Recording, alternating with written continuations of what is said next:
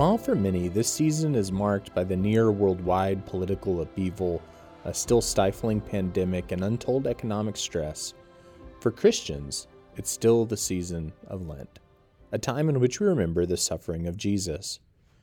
As my bishop, Philip Jones, says, the church doesn't go through time, time goes through the church. There's never been a moment in which the relevance of Lent has become more obvious.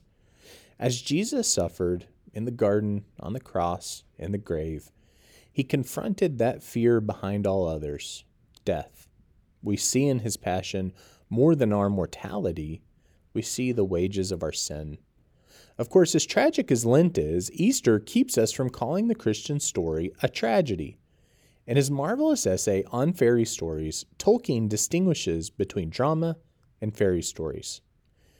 At least I would say that tragedy is the true form of drama, its highest function, but the opposite is true of fairy stories. Since we do not appear to possess a word that expresses this opposite, I will call it a eucatastrophe. The eucatastrophic tale is the true form of a fairy tale and its highest function. What is a eucatastrophe? Tolkien tells us that it's the consolation of fairy stories, the joy of the happy ending, or more correctly, of the good catastrophe, the sudden and joyous turn, for there is no true end of a fairy tale.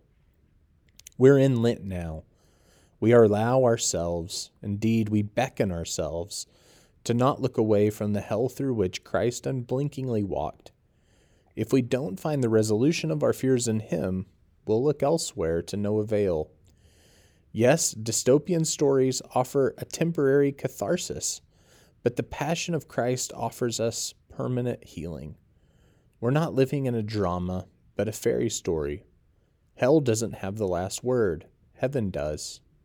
I confess the cross, said St. Cyril of Jerusalem, because I know of the resurrection.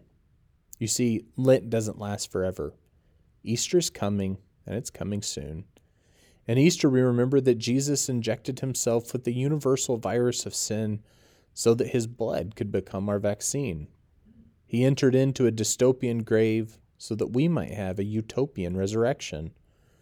We live through the decatastrophe of Lent each year because it leads us to the eucatastrophe to which Easter points, that time in which every tear will be wiped away and there will be no more death or mourning or crying or pain. Let's pray. Almighty and everlasting God, you hate nothing you have made and forgive the sins of all who are penitent. Create and make in us a contrite heart, that we, worthily lamenting our sins and acknowledging our wretchedness, may obtain of you, the God of all mercy, perfect remission and forgiveness. Through Jesus Christ our Lord, who lives and reigns with you in the Holy Spirit, one God, forever and ever. Amen.